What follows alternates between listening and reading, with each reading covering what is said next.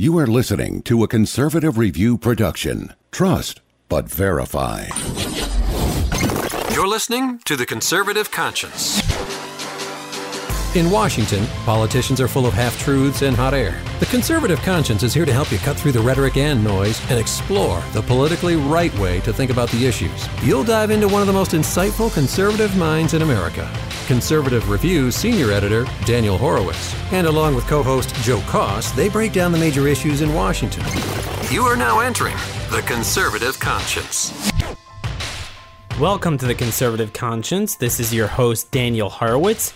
It's Thursday afternoon, June the 23rd, and my gosh, guys, I don't know what to tell you. I have never dealt with a day, probably all year, that had so much going on.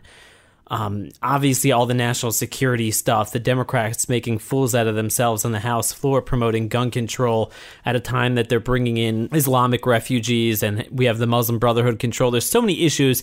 I know we spoke about it in the last podcast. I want to get to this in future episodes, hopefully next week. But for now, I want to focus on the Judiciary, the Supreme Court. The big news from today is we had two big decisions, one on affirmative action, one on immigration. And, you know, a lot of people are saying, well, it's kind of one and one. We lost the affirmative action one. We won the immigration one. And immigration was kind of a higher profile, bigger deal, bigger consequences. So it was a pretty good day. You know, we win some, we lose some at the courts. I'm here to tell you that today does not undermine my thesis in my book, Stolen Sovereignty. It actually validates it.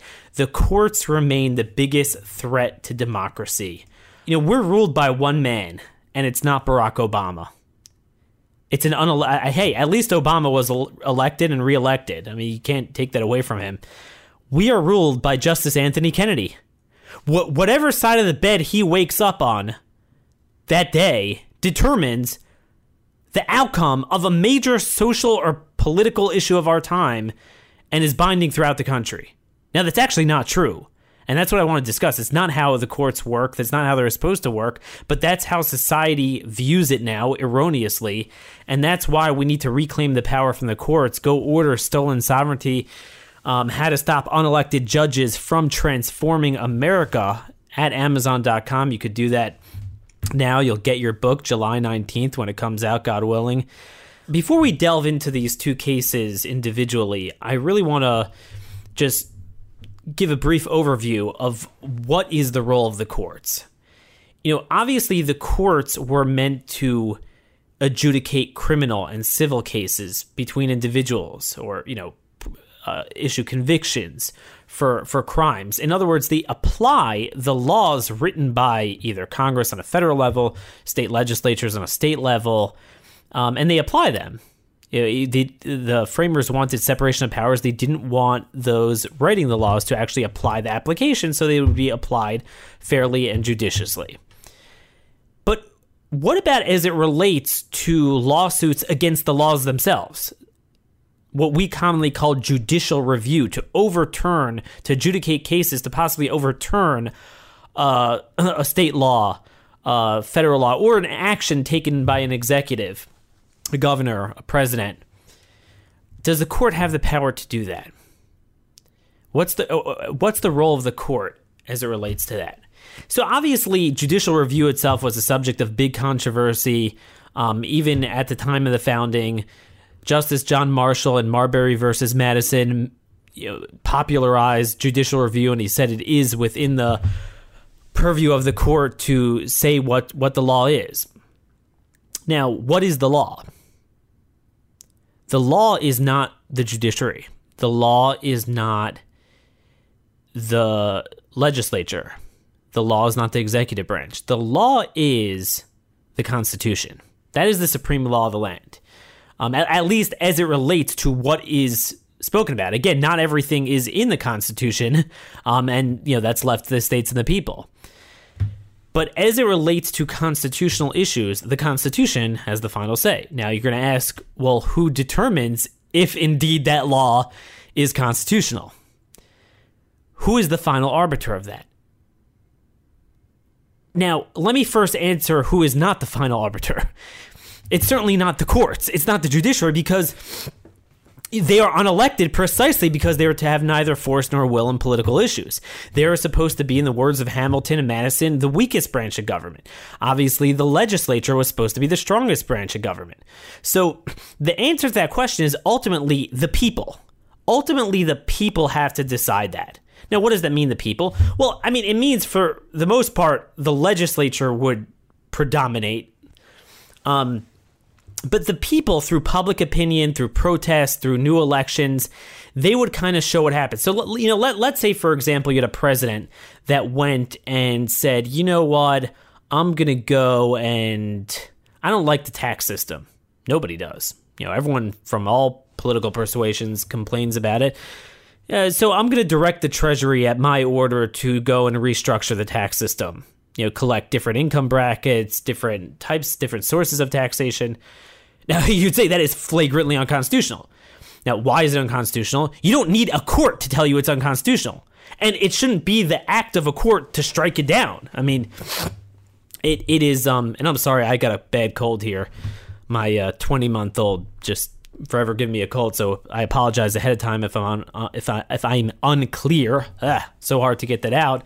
My nose is stuffed today. But anyway, the notion that a president could be a king is countermanded by the Constitution. So the point is, the founders envisioned that the people would rise up against it, and Congress would stop it. The people would protest, and yes, as part of that, one of the factors is the court, not the final factor, because then we live in a judicial oligarchy by an unelected branch of government, which is even worse than legislative tyranny, as I established in my book. But they were supposed to be one factor that, let's say, I don't know, people think something's unconstitutional, whatever it is. And that's important to note, because we live in a republic. In a pure democracy, well, whatever is done is, well, that's what the elected officials, that's what they deem proper, so they have the power to do it. No, we say in our society, we have the moral authority to say this is unconstitutional. Now, who actually changes that? Again, Congress would fight back against the president. The president would fight back against Congress. The Supreme Court and the lower courts, viewed as scholars who have watched precedent and application of the laws and have studied our history and traditions and Constitution, they have a certain degree of respect among society that they've also said that that's unconstitutional. That's yet another factor. But the notion that whatever they say is the final say, they are the final arbiter of what is constitutional and what is not, even over the wishes of both the president and Congress and the people, even when it countermands the plain meaning of the Constitution itself, that certainly was not their power. All Justice Marshall said was that in a case, in order to give relief to an individual plaintiff, individual parties in a lawsuit, sometimes you might have to look at the law itself. And if the law is unconstitutional, well, then I have to give relief to this plaintiff. But that it should be instantaneously and universally binding across the country as the law of the land, that was never, even with the judicial strongmen in the early times of our founding, like Justice Marshall, they never envisioned that. And actually, he used the term in Marbury versus Madison in some cases. Not in every case, but in some case when you have to look at the constitutionality of a law passed by Congress, and even less often by a state legislature. They really didn't envision them overturning those laws too often, state laws. You would have to look at what the law does say. And, if the people think that's bogus, if Congress thinks it's bogus, they'll say, screw off. I'm not listening to it. And let the people decide. If the people decide that is a very sound, scholarly, accurately constitutional judgment, they would punish those legislatures or the president or a governor or a state legislature that defied the court's ruling. But they didn't give the court the ability to enforce it. The only thing that's enforcing it now is really public sentiment, public perception of what the court's role is. So anyway, what we have now is basically on the Supreme Court, you have 3 conservatives, 3 reliable conservatives. You have Justice Roberts, who's often with them. You got 4. You have 4 that will always rule with the liberal political view, irrespective of the legality, the jurisprudence behind it. And you have Justice Kennedy, who often is with the crazies, but once in a while he'll still be with us. So basically everything boils down to what Anthony Kennedy says.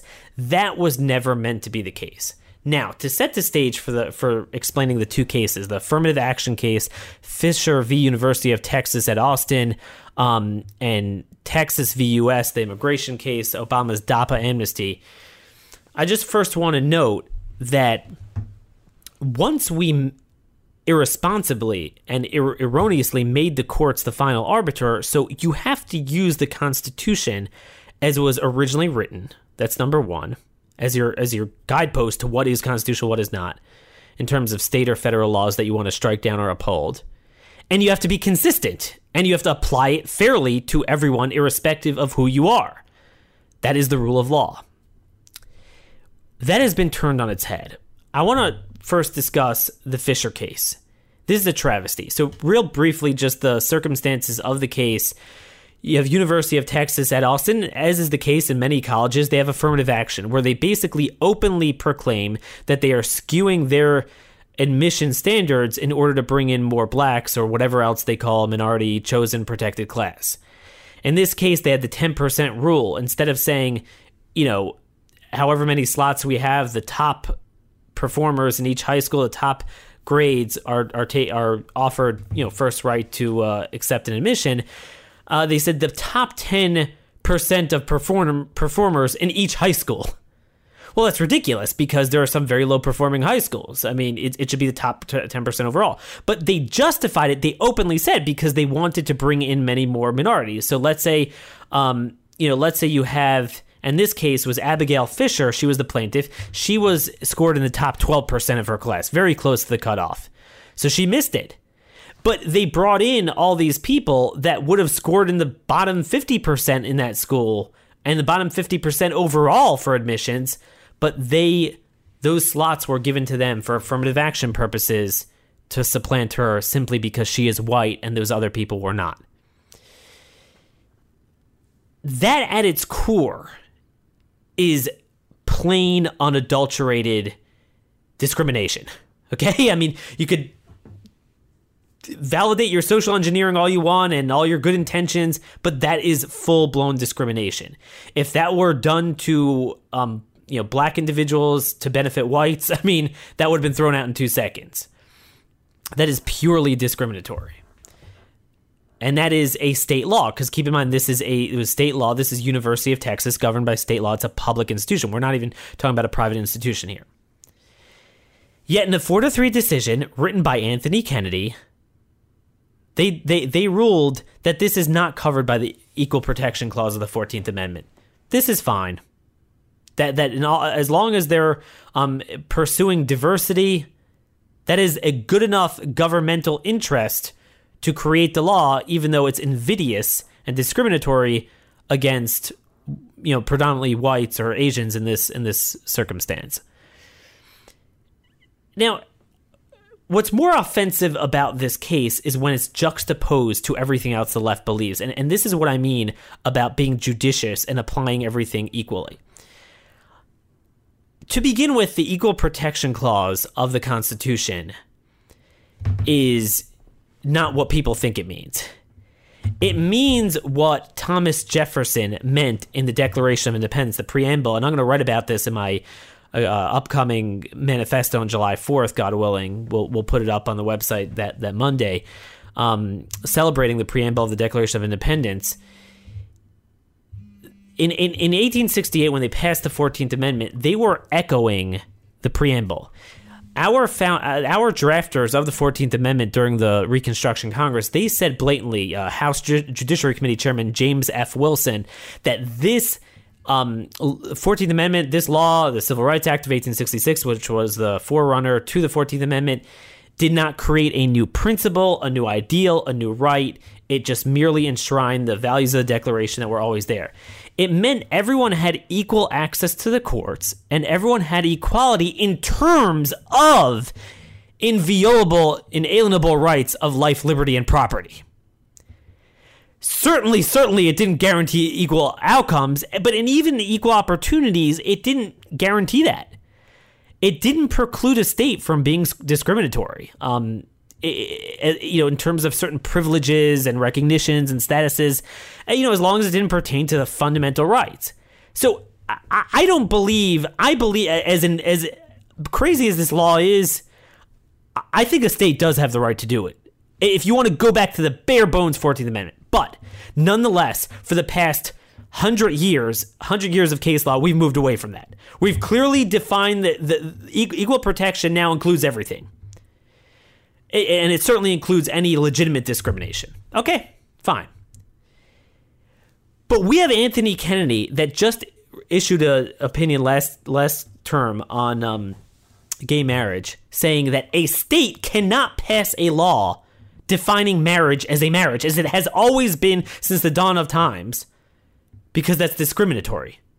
They have ruled that you can't treat a man like a man if he believes he's a woman because it's discriminatory, right? Transgenderism is now a natural right. They're now saying women have an equal right to be drafted, to be put in infantry. Again, violating natural law, which, by the way, is the source of the equality that the Declaration talks about. Equality it is a self-evident natural right from nature's God that all men are created equal. Certainly doesn't mean men and women are of equal strength across the board, or should pee in the same bathrooms. That's not what it means. It means in terms of fundamental rights, inviolable rights. But nonetheless, Anthony Kennedy said, "Oh, no, that's what equality is." So the Equal Protection Clause is used as the porta potty for jurisprudence to throw in any social engineering policy that our founders could have never envisioned. But yet, when it comes to real discrimination, a law that straight up discriminates based on race, that's fine. This is the state of our courts. It's outcomes jurisprudence.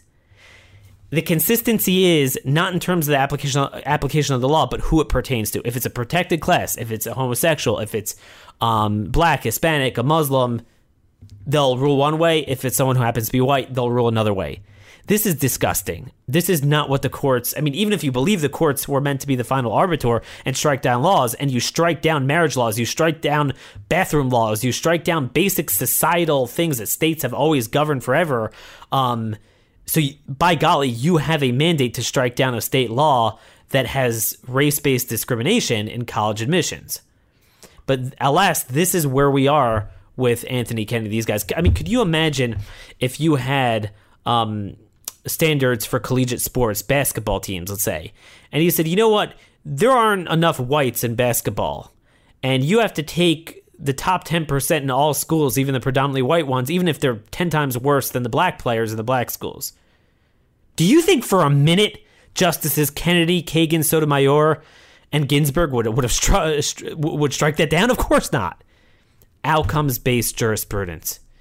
This court decision is going to embolden and give license to all of the states, all private institutions, anyone to discriminate based on race as long as it's against whites. This is going to be very consequential. And I would add that it's interesting that they say private individuals are violating the 14th Amendment if they don't service people with their own business, if they disagree with what they're doing, to bake a cake for a gay wedding. When, of course, that's not true. You don't have a right to someone else's private property. Yet a public state-run school, state taxpayer money, could openly discriminate based on race. This is outcomes-based jurisprudence for you. Let's move on. We're running out of time to the second decision, the immigration case. Well, isn't this great? They struck down Obama's amnesty. First of all, the fact that we're celebrating, again, back to my analogy from the beginning, a president would unilaterally remake tax policy. You don't need the courts to tell you that. Congress should strike it down. This is I am not happy the fact that Congress couldn't strike down the most manifestly illegal act ever by a president. Because keep in mind, tax policies among Americans to create citizenship for illegal aliens, people that don't have the right to be here. That is something we've spoken about many times. Even King George couldn't do without Parliament.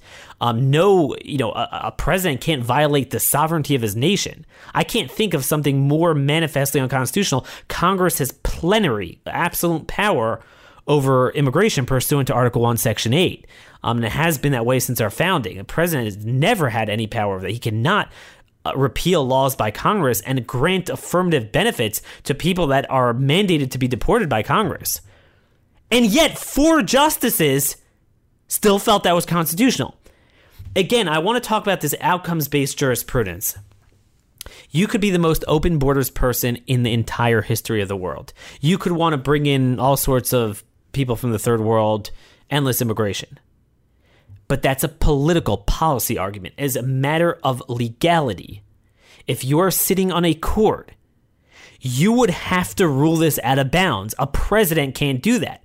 You would have to run for office or convince Congress to pass that.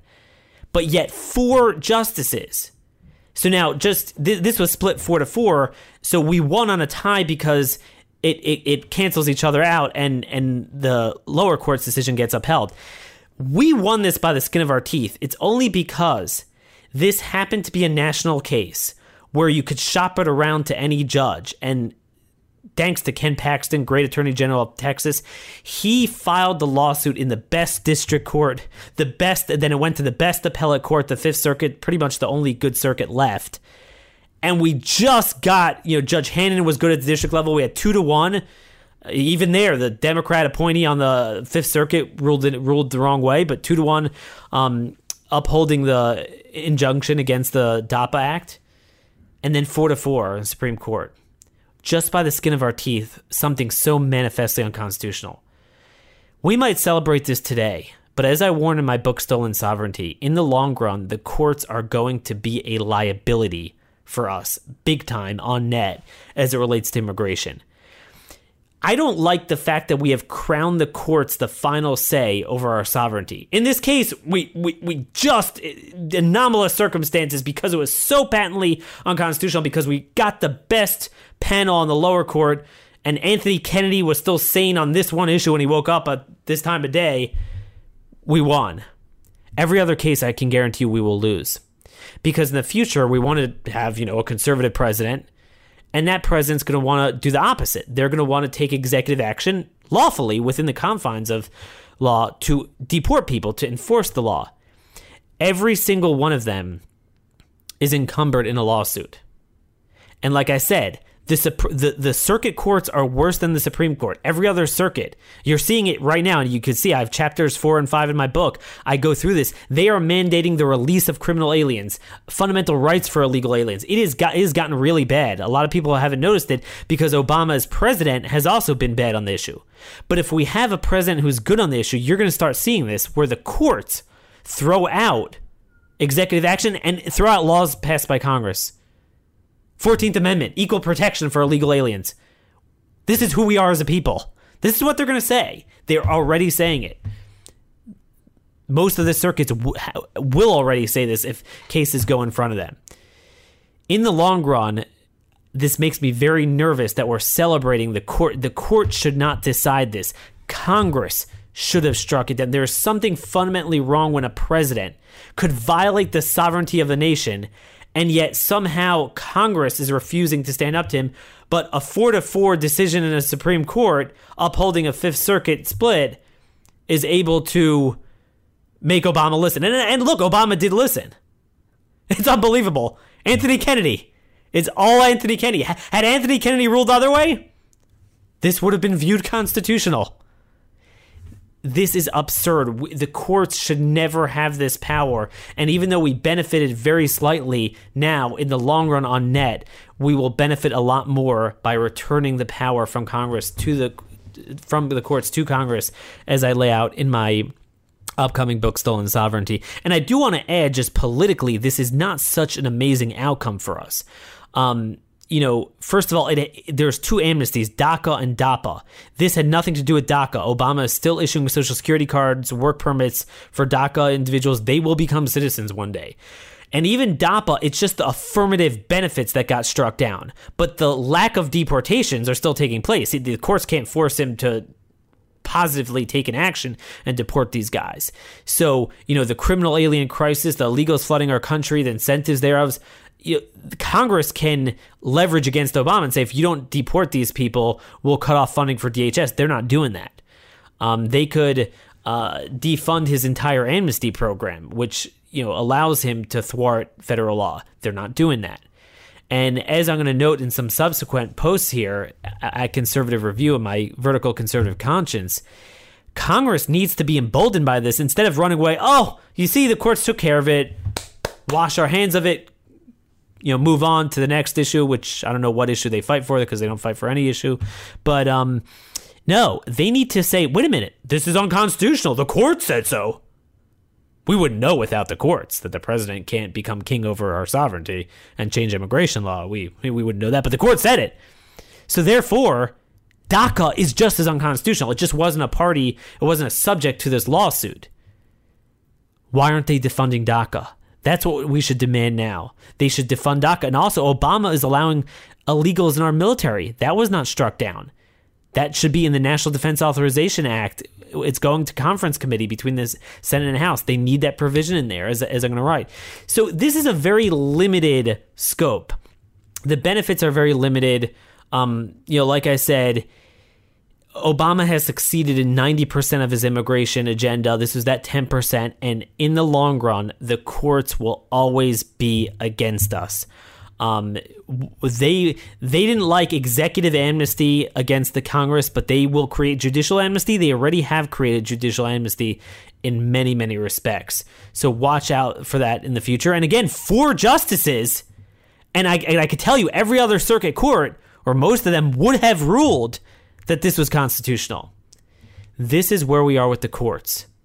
They have become the final say, and they use their own political outcomes to determine what that final say is over political and social issues.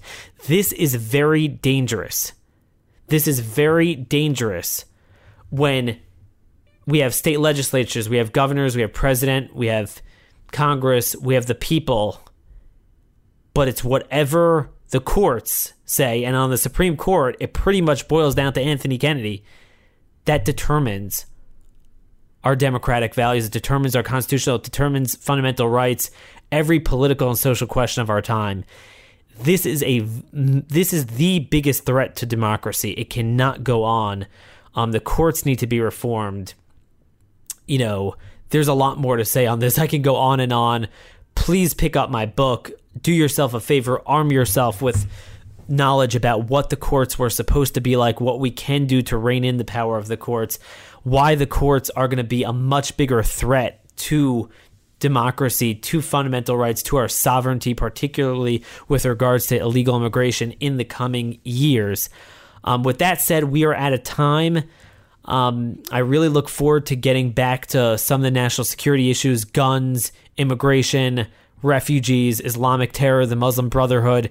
What is going on is unbelievable that Congress will not vote on banning the Muslim Brotherhood. They will not vote on putting a pause on immigration from the Middle East. They are allowing the Democrats to define this narrative here. Again, just like they allow the courts to run rogueshot over our democratic system. So again, it's kind of symmetrical. Republicans just lay down and let everyone else do their bidding. In the case of the DAPA immigration case, it worked out for us. Every other case, it will not. It has not. Do not allow the courts to promote social transformation without representation. Let's take back that power. Thank you all for listening. God bless. This has been another episode of The Conservative Conscience.